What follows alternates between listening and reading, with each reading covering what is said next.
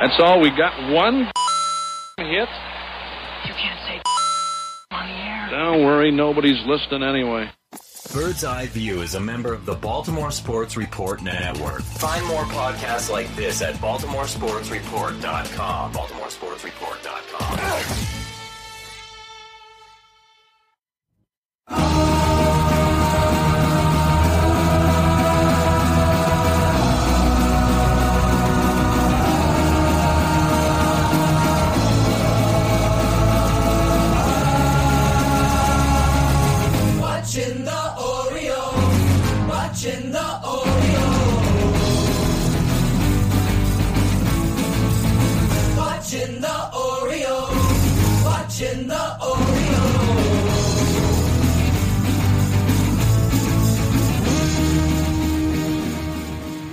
Welcome to Bird's Eye View. When it comes to the Orioles, this weekly podcast is your official source for a lack of insight and for baseless opinion.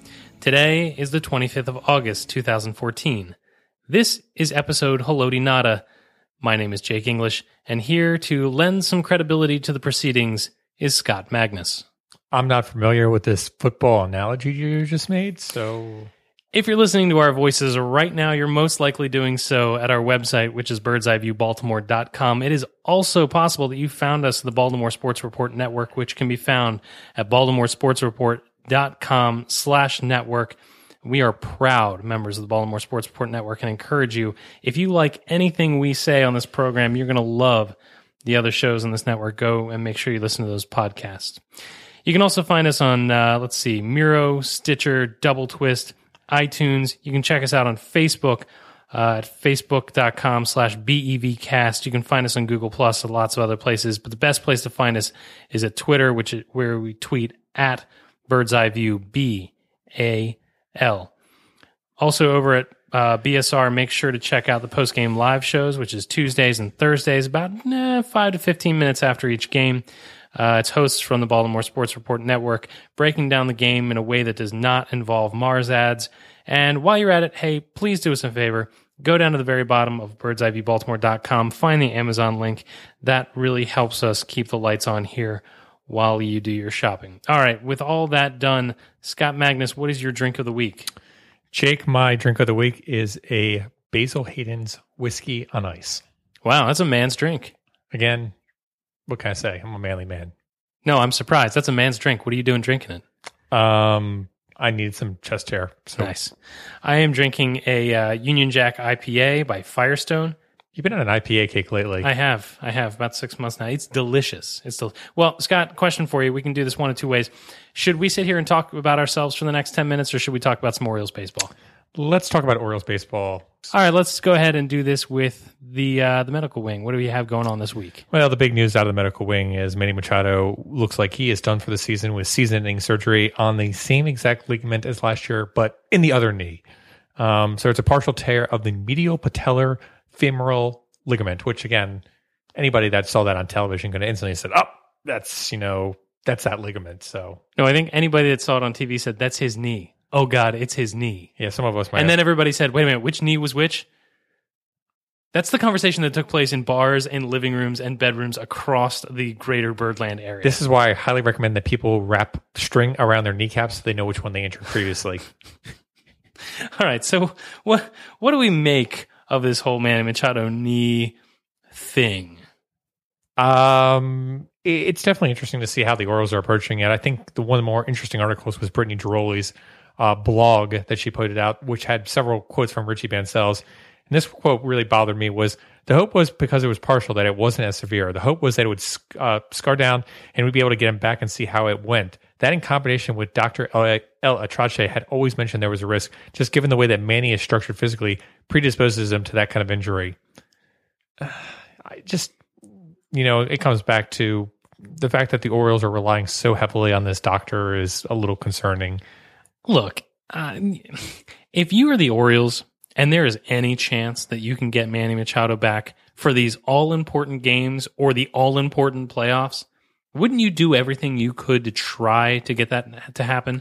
I mean, not saying that they want him to be hurt, not saying that they don't care about his health, but I'm saying if you are the club and you've got an amazing asset like this, aren't you going to do anything that you can to a certain point to at least see if you can try to make it happen? I see this as a Hail Mary play, similar to the platelet-rich plasma injection. What's wrong with that? Hail Mary plays don't work in Baltimore.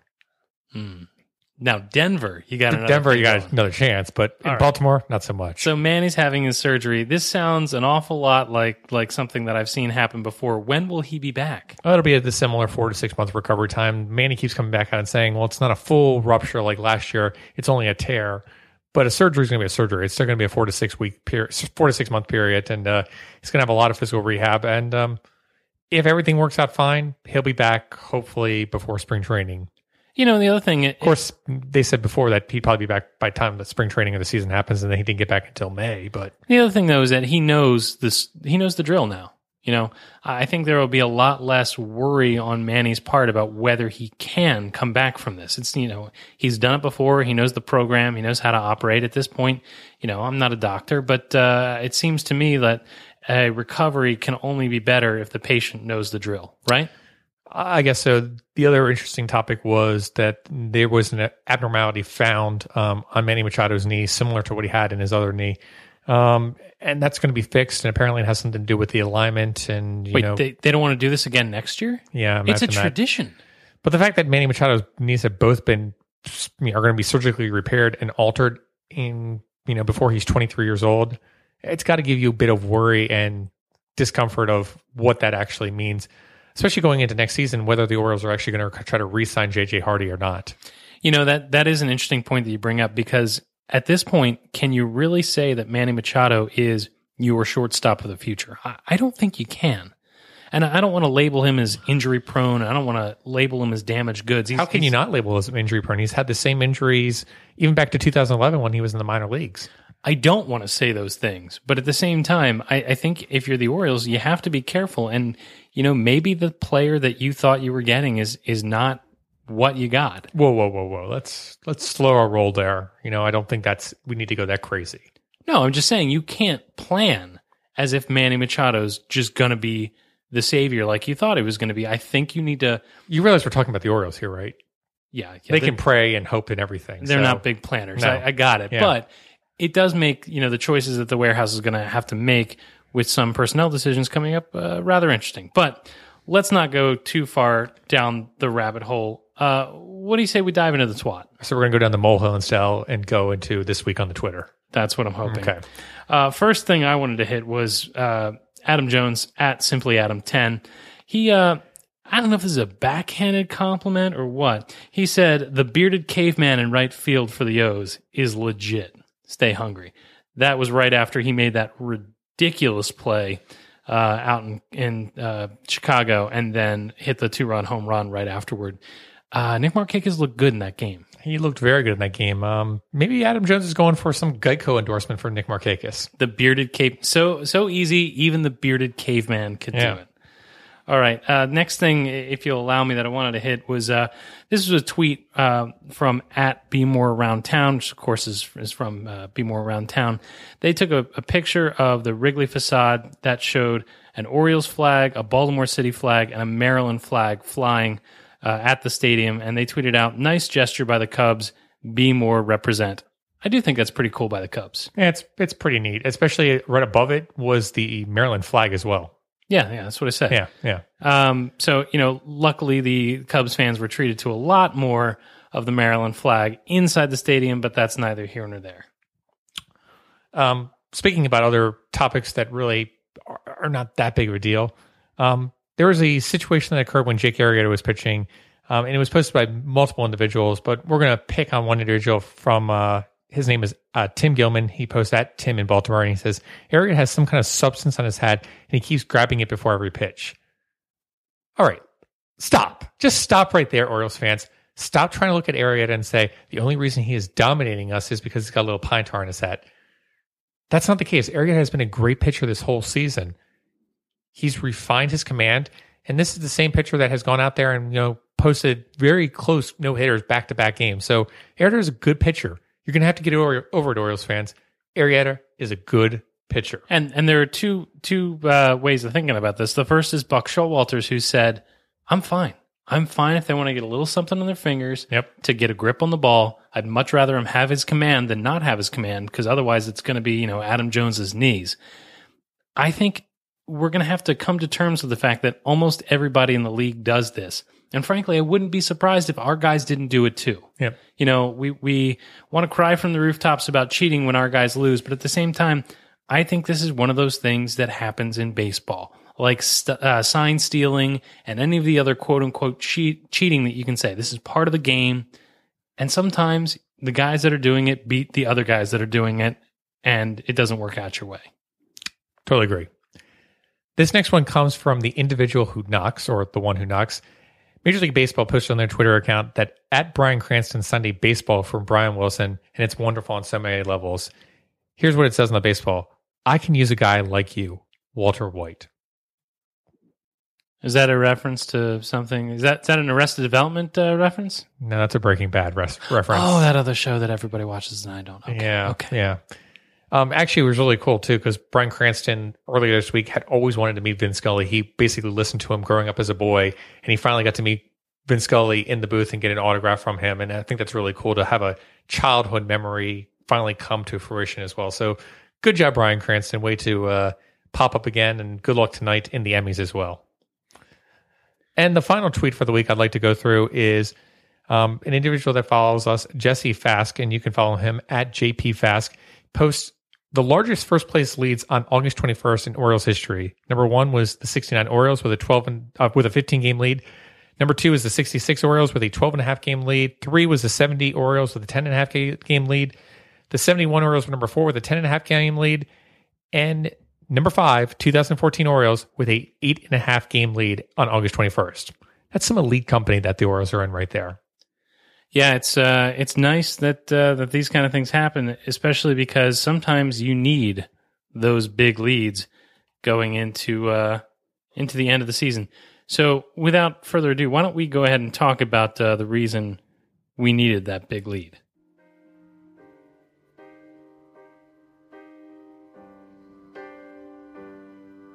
This is the end. Hold your breath and count to 10. Feel the earth move and then hear my heart burst again. For this is the end. I've drowned and dreamt this moment. So overdue, I owe them. Swept away, I'm stolen.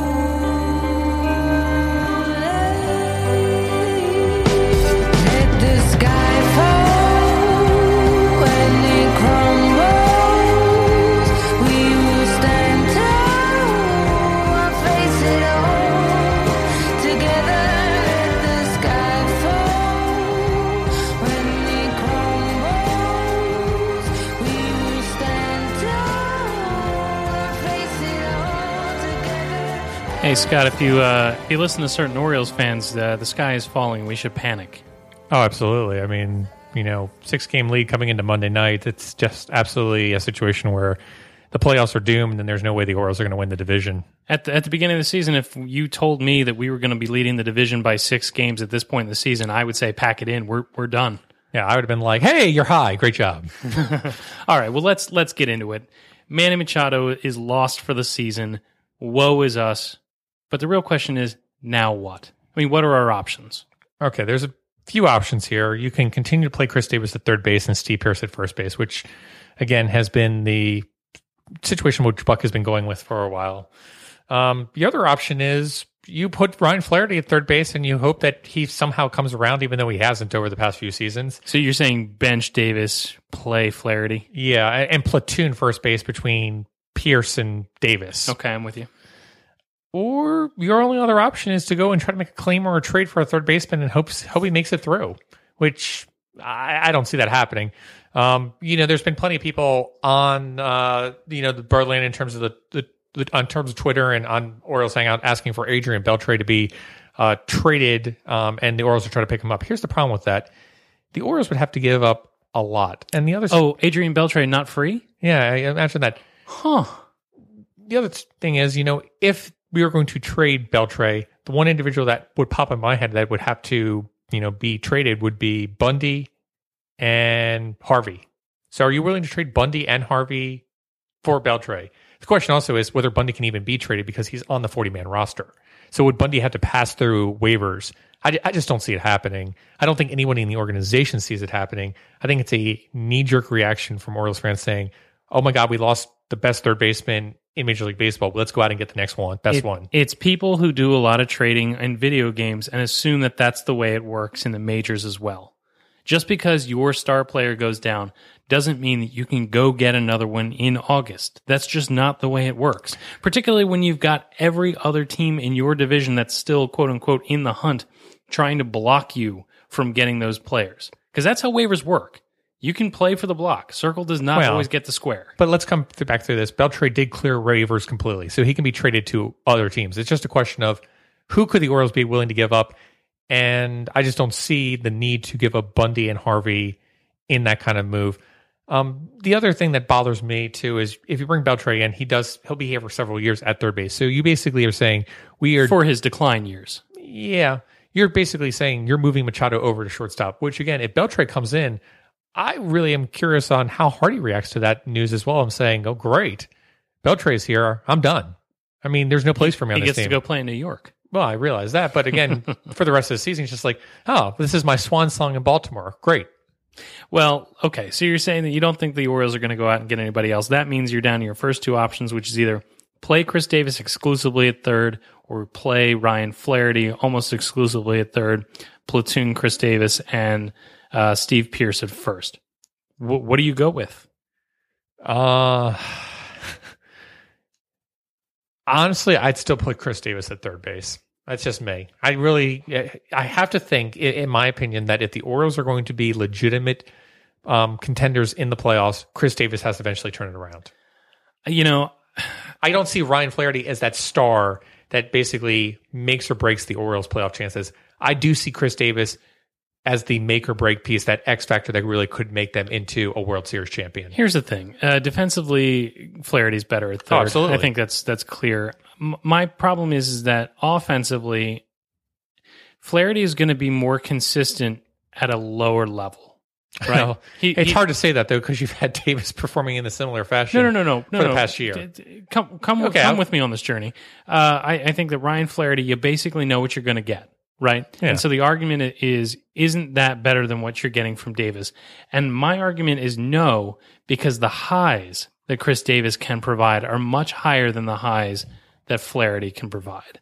Because Chris Davis, even when he is struggling, can do something like lock himself into a 3-home run game. Right. Yeah. Chris Davis can have a week where he hits 150 or 180 and still has 3 home runs. Right. And whereas you can't hope and pray for a home run every time he comes to bat, you're kind of at the situation where you're like, you've got 2 players that suck, but one can do something every once in a while. This is a really interesting point that you're bringing up. And I think we all can look at Chris Davis and say, man, he's doing absolutely horrible out there in terms of his plate approach. His K percentage is above 40% right now. But Jake, you really bring up an interesting point here, and it's the ability to make a difference in the game. I'm going to bring up a stat for you. We've talked about this before. It's win probability added. And we talked about this being a big portion of the bullpen. Darren O'Day has been big on win probability added. Zach Britton has been big in terms of win probability added because, again, they give the team the ability to win more games. Now, number 4 on the team right now is Chris Davis. He has a .42 win probability added. Right below him is Manny Machado at .31. We're not saying that name anymore. Yeah. I mean, I'm not going to give a complete, win probability out is everything about it, but Chris Davis has had some very clutch moments this season.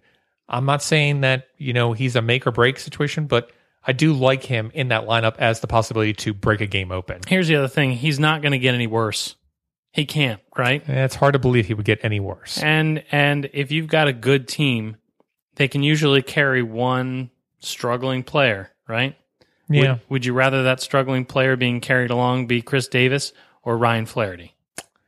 Yeah, and I think it comes down to, are you going to be trading off defense for the potential for offense? And I would rather have the potential for offense in the playoffs. All right, I am right there with you. The other thing is It's somewhat illogical, but the thing is that Chris Davis commands respect. Even when he's struggling, he's dangerous, right? he's losing that respect very quickly, though. Fair enough. That is a very good point. All right, let me ask you a couple other questions. Can the Orioles win out the AL East without Manny Machado? Yes or no? Yes. All right. Can the Orioles win in the playoffs without Manny Machado? Right now? No. Are the playoffs being played right now? No. The question was, can they win in the playoffs without Manny Machado? Yes, they can. Someone's going to have to step up, just like that has constantly happened this whole season. Whether it be Steve Pearce that stepped up, or Nelson Cruz, or Caleb Joseph there for a brief period, Or the Del Raiser himself. or Manny Machado even, for the June and July period stepped up as well for this team. Someone's going to need to step up in September and October and really be a difference maker. It could be a multitude of individuals. It could be Adam Jones. It could be Nick Markakis. Someone is going to need to be that superstar in the playoffs and basically carry this team. There's plenty of people that on this team that are above average, but someone needs to be that superstar in the playoffs. The Lou Ford, if you will. The Lou Ford, yes, exactly. All right. So we talked a little bit at the top about whether or not you bring back J.J. Hardy, whether or not Manny is still considered the third baseman of the future. Let me ask you a question. These are just questions I ask because I have to. It's the podcasting rule. Jonathan Scope played exclusively at second base once the Orioles figured out that they had a shortstop of the future in Manny Machado, and they also had a gaping hole at second base. However, when Manny Machado was not available, they tried to make him work at third base and tried to make him basically relearn it at the major league level. Yeah. If Manny Machado, for some reason, can't be the third baseman of the future, can't be the shortstop of the future for this club, can Jonathan Scope be used in any other capacity other than second base at this point? I say no, and I don't know why you would move him. I mean, we saw what a disaster it was in third base. I don't see how you can move someone that, is doing so well in defensive metrics right now in second base and say, we're going to move him over to third base. I think that's just disaster calling. I come back to who you're going to put at second base. You're going to put Ryan Flaherty there. You basically have just flip-flopped the deck and shuffled around the deck chair. So I don't see the point of that move. No, I wholeheartedly agree with you. Now, if you want to bring back Brian Roberts, that might be another topic. Stop it. All right, second topic. We're going to move on from Manny Machado because it depresses me. Let's go on to the Orioles road trip. They went 4-5 against the likes of Cleveland, the Chicago White Sox, and the Chicago Cubs. Now, the Orioles went literally from printing playoff tickets to asking fans to step off the ledge. This was not a good road trip. It was a very bad road trip, but it was interesting because Cleveland happened. Everyone was upset. We talked about this on our last week's show. Chicago happened. And coming into that Friday, people were like, we're going to win 100 games. And I'm like, no, we're not. 100 games? Try 600 games. Yeah, I was like, no. The Orioles will never lose again in the history of their franchise. Like, we'll get somewhere slightly over 90. And I literally look like, they're like, man, you're a hater on this team. And I'm like, no. Scott Magnus, if there is one thing you are, it is a hater of Orioles baseball. I was like, no, I'm really not a hater. This baseball team can't do this well over this long period of time. They're like, you're a hater. You don't understand. This team's a good team. And I'm like, oh, I realize it's a good team. It's just not a 100-win team. It's a, low 90s, mid 90s team at best. It might be a good team. It hasn't shown us that it's a great team yet. And I don't know about that. I mean, they were a great team post All-Star break, I think. You're saying they're elite? Is that what you're saying? I would say they were a top 5 team post All-Star break. All right.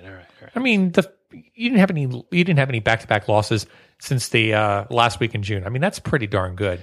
They had been swept for over 30 games. 70 games coming into the Chicago Cubs series. So I'd say that's a pretty good job for this team. I mean, they're definitely an elite caliber team. They're a playoff team. All right, fine. So the Orioles lost the series in Cleveland. Then they went and they beat a terrible team in the White Sox in 3 straight. It was joy in Mudville every night. Then they lost to a terrible team in the North Side. And boy, it would have been nice if the Birds had showed up half as well as their fans did in Wrigley, because those people that traveled all that distance and spent all that money, they deserve better than that, didn't they? It was a bad luck performance all around. You had to kind of know that something weird was going to be happening with Jake Arrieta and Tsuyoshi Iwata pitching in that series. Did the stat man just say we had bad luck? Yes, we did. If you look at the BABIP for that series, the Orioles had a 174 BABIP over the Cubs series. That's bad, Jake. That's bad luck. So we just need to find a way to train our luck dragon? Yes, we need to learn how to train our luck dragon. The fact that you know about the luck dragon now makes me so happy as a person. I just envision it as Trogdor the Burninator, if that's all right. Yeah, pretty much. I'm actually working on a song for the luck dragon, by the way. Oh, God. That's not... No, we didn't. BABIP! We should be barred from singing for a while. BABIP was the luck. Oh, God. All right. So, as per usual, when this team... It was the nasty luck. Are you finished here? Yeah, I think I'm done. All right. Thanks. Thanks for peeking early. Because it was BABIP! Okay, I'm done now. As per usual, when this team struggles, the bats went quiet. We had Nick Markakis who went forever. Let me ask you this, Scotty. Is it time for him to have a day off? No. Well, yes and no. He's played every single game this season. So you're getting into a moment in September where with the call-up start happening, it'd be a good chance for him to rotate in and get some time off. Yeah, but the other thing is that if we've got a guy like Delman Young who's Excuse me? Hang on. If we have a guy like Delman Young whose bat we want to get in the lineup, isn't right field the best place to hide him? No. Short wall? No. You'd rather have him in left? No. All right, fair point. So The glove should be burnt. It should be put into a can, gasoline should be poured over to it, and a match should be dropped in. So it should get the same treatment as Vlad Guerrero's glove? Yes. And as Kevin Gregg's body? Yes. All right, I like it. Nick Markakis was 0 forever. Chris Davis was terrible. Look, the entire offense went to sleep. It's like the whole offense had a sleeper hold put on it. And, some of that is, as you indicated, late part of the season, the dog days of August. It's also, being away from home. And also the fact that sometimes these things happen to good clubs. These things happen. Did you watch Friday's game? Did you see some of the defensive plays that the Cubs made on that game? It was amazing. The Cubs played out of their mind this weekend. Their BABIP was really high. The Orioles' BABIP was really low. Stop saying BABIP. BABIP, BABIP, BABIP. BABIP! Okay, stop saying BABIP, but more importantly, stop squealing BABIP and peeking the mics. That's really important. All right, so we're saying step off the ledge. It's not that big deal. The other thing is, Orioles fandom, do you have to have such emotional range? Does it have to be the highest of highs, the lowest of lows, and back to the highest of highs? It's just dizzying. It's hard to keep up with. But, Scott, I'm going to say it. I'm on record. I think the Orioles are making the playoffs, all right? They're literally punching their own ticket to the playoffs. A 90% higher, I'd say it's time to start printing some playoff tickets.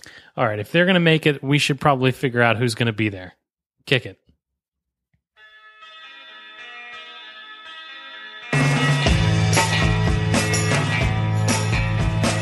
think I'm gonna be sad. I think it's today. Yeah. The girl that's driving me mad is going away. She's got a ticket to ride. She's got a ticket to ride. She's got a ticket to ride, but she don't care. Jake, by August 31st, the Orioles are going to need to set a playoff roster. The Orioles are able to make a few shifts based on their roster of having several men that are going to be on the 60-day DL, allowing for substitution in their roster. All right.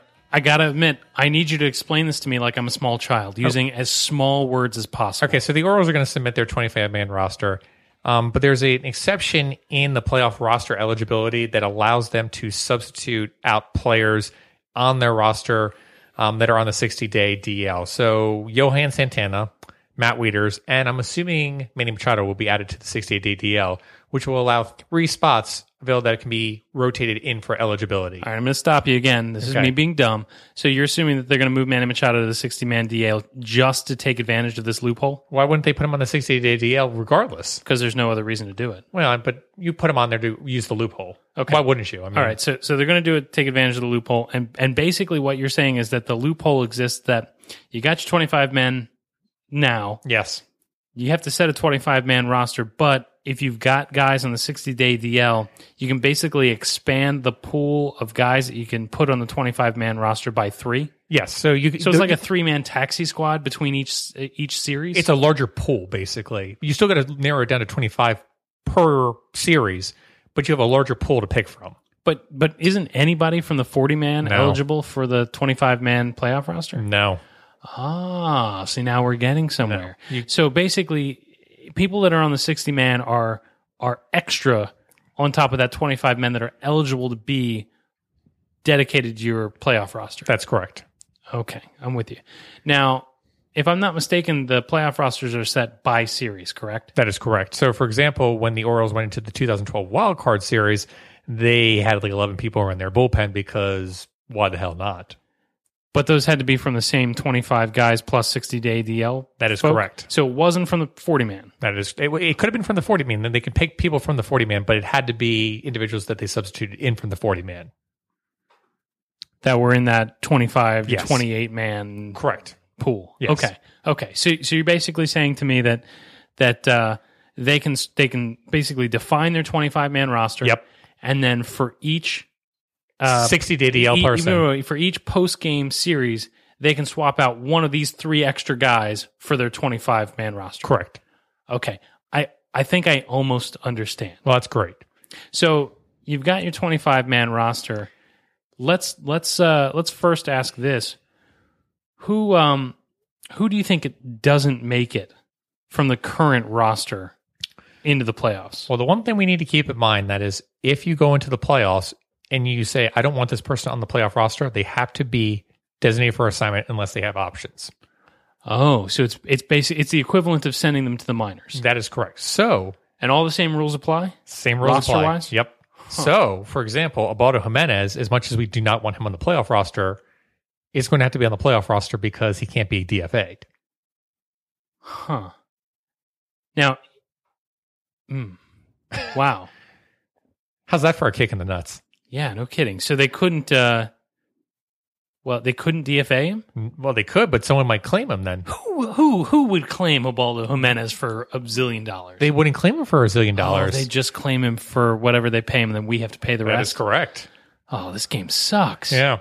So there's a few individuals that I think are interesting because they have options. One of those individuals is Nick Hundley. So Nick Hundley is a right-handed catcher that's been a backup catcher for Caleb Joseph, and, he's done very well. But the question is going into a playoff series, whether or not you really want to have 2 right-hand catchers on your roster.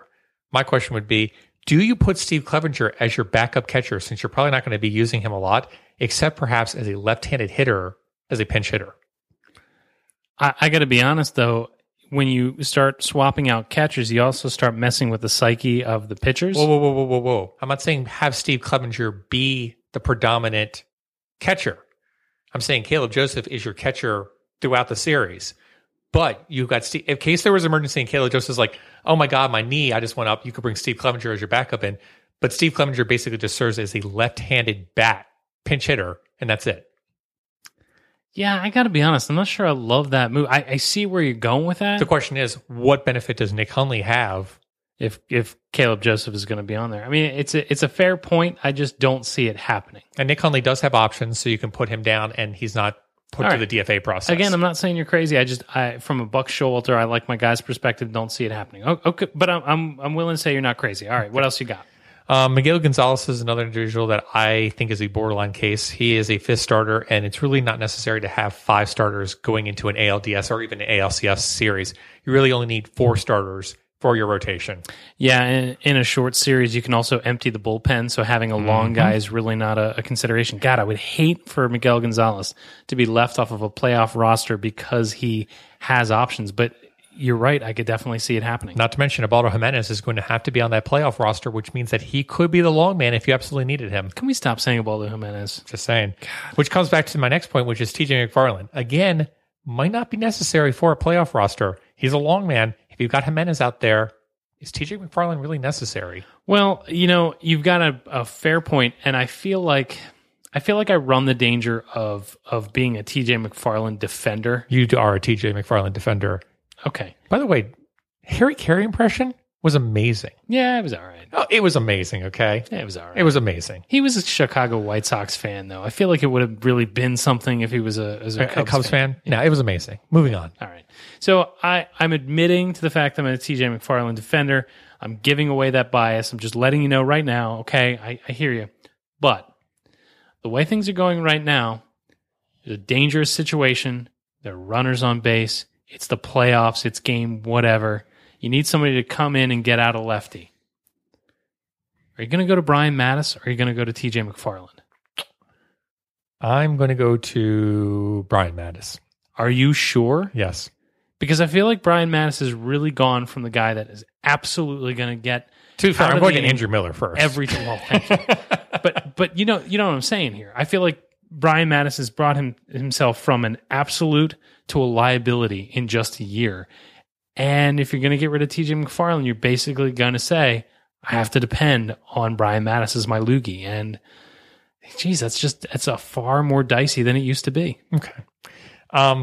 Let's go with people that are interest to me, at least, that could be brought onto the roster. We've already mentioned Steve Clevenger as an individual that could be substituted onto the playoff roster. Pride of Pigtown. Everybody loves the story. Okay, I hear you. The other individual that is really interesting to me to bring up into the playoff roster from the bullpen is Ryan Webb. He was the fourth best bullpen arm prior to his demotion. Yes. And the only reason he's down there is because he has options. He has options. So my question would be, does Ryan Webb come back up and is a member of this playoff roster? I say yes. I could see it happening. Again, who would you get rid of? Would it be Gonzalez? I would put Miguel Gonzalez down. I would basically have Gonzalez start his next start and then demote him. Just for the ALDS? No, listen. Gonzalez is going to pitch. When was the last time he pitched? He pitched on Saturday, right? Right. Okay, so the next time he pitches will be sometime this week. That means you can demote him, and then he can come back up September 1st. So you could bring Webb up and basically have him be on your 25-man roster. Okay, and then at some point you could swap Gonzalez back on for one of these 60-day DL guys? You could, I guess, but I don't know why you would. Okay, so you're saying you're going to go the entire playoffs without Miguel Gonzalez? Yeah. All right. The other individuals that really are interesting to me are two players that are not on the 40-man roster. And these are stretches, but I think they're interesting players. The one is Quentin Berry. And I like Quentin Berry a lot because, again, he's a left-handed batter, but he offers a ton of speed on the base paths. He'd be really interesting as a pinch runner in late innings and close games. I agree with you. You know what I think the real strength of Quentin Berry is? What's that? He's not David Lowe. Again, David Lowe is going to have to be in the playoff roster because he has no options. No. You can DFA David Lowe. No, because he's still arbitration eligible, and Dan Duquette is not going to let David Lowe go. You are going to learn to love David Lowe. Somebody eventually. else can have David Lowe. You don't want to do that. They can have him. It's not going to happen. No, they can have him. Their fan base can love him. They're really going to love what this guy has to offer. Quentin Berry could be the new David Lowe, and I would welcome him with open arms. I don't see that happening. The other individual that is interesting to me is Buck Britton. And I don't see this move being happening in the playoff, but it's an interesting situation. We're going to have to see if Buck Britton even comes up in September. But having a utility left-handed batter that might be slightly better than Ryan Flaherty is of interest to me. You know, he's a left-handed batter who might maybe kind of be better than Ryan Flaherty unless he's facing playoff caliber pitchers. Correct. But he's not as good in the field, and he's not as versatile in the field. I agree with you about that. And that's not to take anything away from Buck Britton, but again, this is why Ryan Flaherty, much to the chagrin of a lot of Orioles fans, this is the reason why Ryan Flaherty has a job, because he's really good defensively and can do a lot of things. Okay, so can we stick with the fact that we've got three players here that could be 60-day DL players that could be replaced? Ryan Webb, Steve Clevenger, and Quentin Berry. I'm willing to give you Quentin Berry. I do not agree about Ryan. I'll also point out, too, that there is an open spot on the 40-man roster at this moment. Quentin Berry could be that 40-man. Okay, I can see that happening. I can totally see that happening. I don't love Steve Clevenger as an option for this team. But, Scott, I've been known to be wrong before. A lot, actually. I feel like at least 6 or 7 times this season I've been known to be wrong. 6 or 7? I think it's higher than that. Yikes.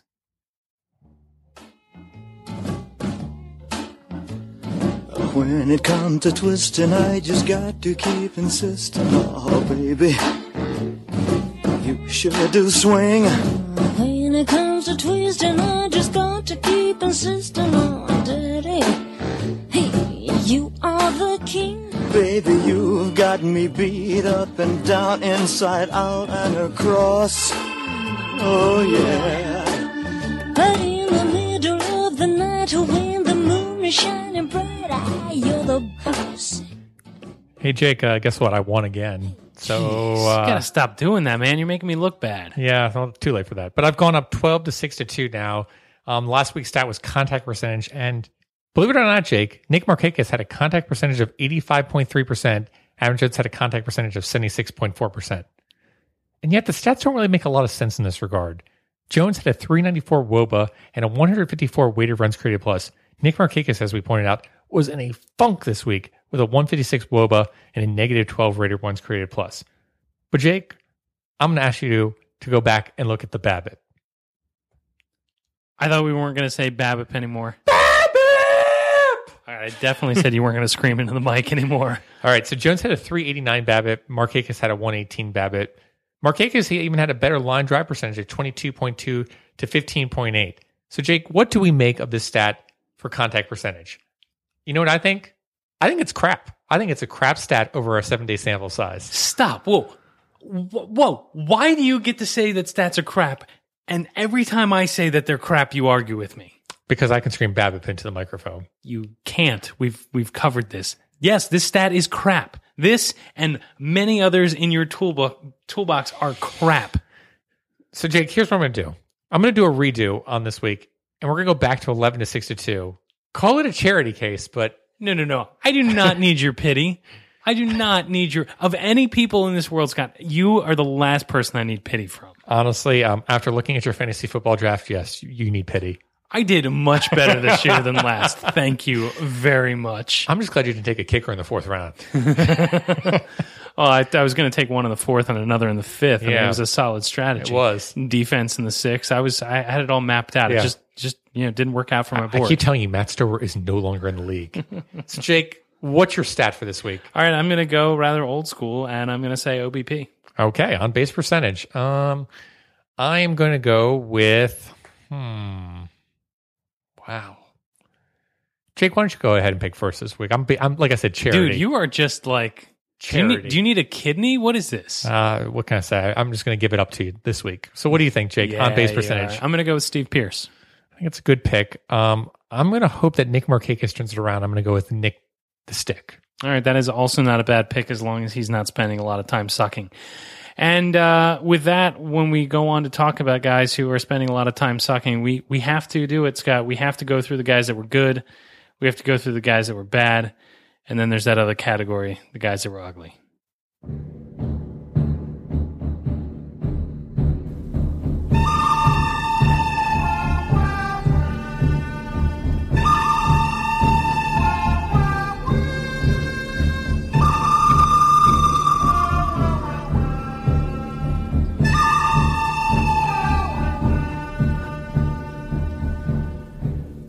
That's right. It's that time again. It's time for the good, the bad, and the ugly. In this segment, we basically break down the last week of Orioles baseball, and we decide who had a great week, who had a terrible week, and who, frankly, made us embarrassed to be Orioles fans. Generally, the way this thing goes, I go first so that by the time we get down to the ugly, Scott can go last because his rants usually far surpass the quality of my own. For the good this week, I'm going to go with Orioles fans. And though I beat up on you, Birdland, for your fickle approval of the team I love so much, I've got to give it to you. Way to flock to Chicago.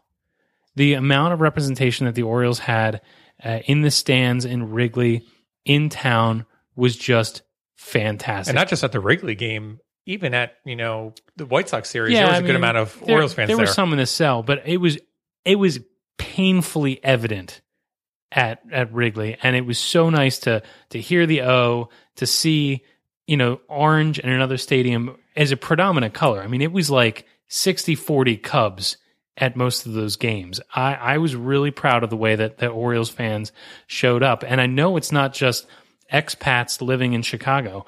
I mean, you saw all over social media planes full of Orioles fans heading out to Chicago. So Birdland, this is for you, Orioles fans. You were my good this week.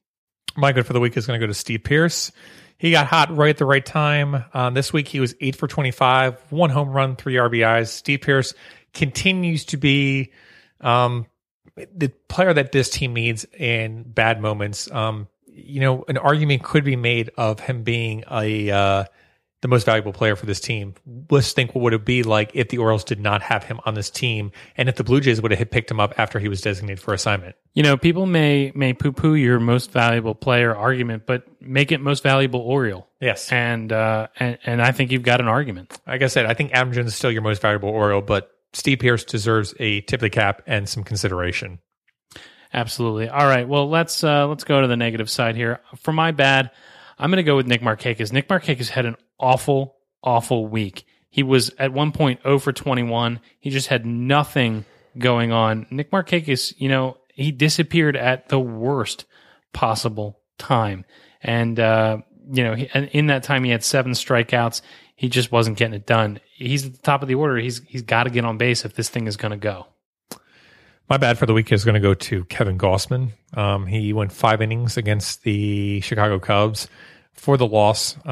He had 7 strikeouts and no walks, but the big issue with this was the 2 home runs given up.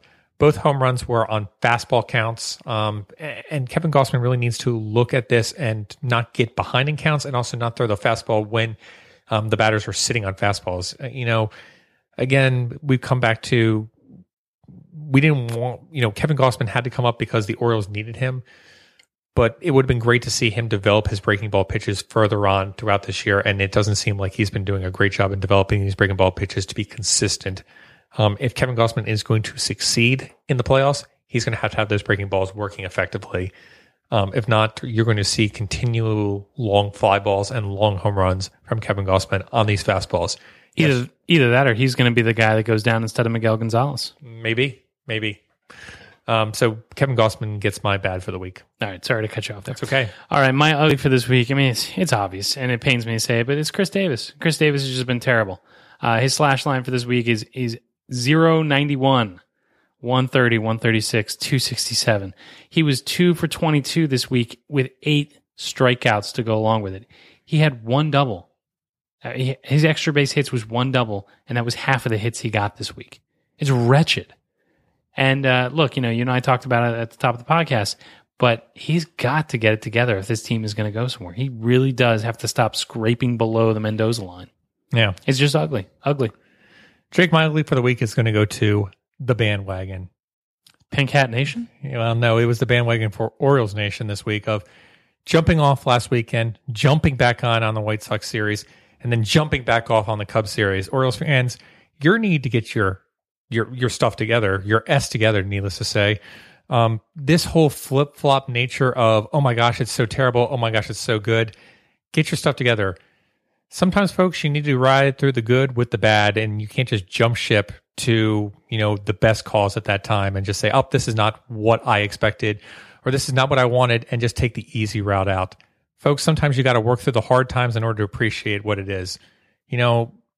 We suffered through 14 years of bad baseball, and I think we can appreciate how, not a big deal it is and how much of a drop in the bucket really it is to have one bad weekend. One bad weekend and you're still 6 games up. Folks, get over yourself. Bad things happen sometimes. Sometimes things don't work out the way they are supposed to work out, but work through the tough times and embrace the good times. Yes, I'll co-sign every bit of that. So, Jake, with that, I think it's time we blow the save. Go ahead. All right, this week I want to blow the save with something actually that I read on Reddit. There was a post made, and I want to read it if you'll be so kind, Scott. I want to read it in its entirety. It's titled, "It was a damn pleasure, Baltimore. Love Chicago." And it goes on as follows. So this past weekend, as the Orioles came into Chicago for back-to-back series against the White Sox and Cubs, a lot of fans came into Chicago. I work at a hotel, so I had the opportunity to meet a lot of Baltimoreans. That can't be right, can it? I also went to the first... actually Baltimoreans. I also went to the first game of the Cubs series on Friday, and let me tell you, Orioles fans are now officially my favorite fan base outside of the Cubs. I would say that close to 40% of Wrigley Field was decked out in orange, and every person that I met and talked to was having a great time, in a great mood, as friendly as can be, respectful, and just downright good people. I applaud you, City of Baltimore. It was fantastic meeting all of you at Wrigley Field and at the bars afterward. I hope one day I can come to Camden Yards and make half as good of an impression on you. I was and still remain impressed. That's exactly what I want to see. Yep. I loved this post. I loved everything about this because I was so worried that after 14 years of getting our teeth kicked in and 14 years of having Red Sox and Yankees fans invade our stadium and be jerks, that was all we were going to know, and that we were going to be jerks to other fan bases when we visited. DC doesn't care. It doesn't count. I don't mind being jerks to them. But it was so refreshing to read this from somebody who didn't have to say it. You know, it was somebody from Chicago who went out of the way to make sure that their voice was heard to say, hey, Baltimore Oriole fans, you guys were great. Thanks for coming. You showed up well. Totally agree, Jake. That's exactly what we want Birdland to be like. Represent Birdland. Way to be good Orioles fans. So, Jake, with that, we've come to the end. I've got nothing left. I think at this point, I should just bid Baltimore and beyond a fond adieu. Good night, Baltimore. Keep the faith. Still 6 games up. Good things are looking ahead. Keep on that bandwagon.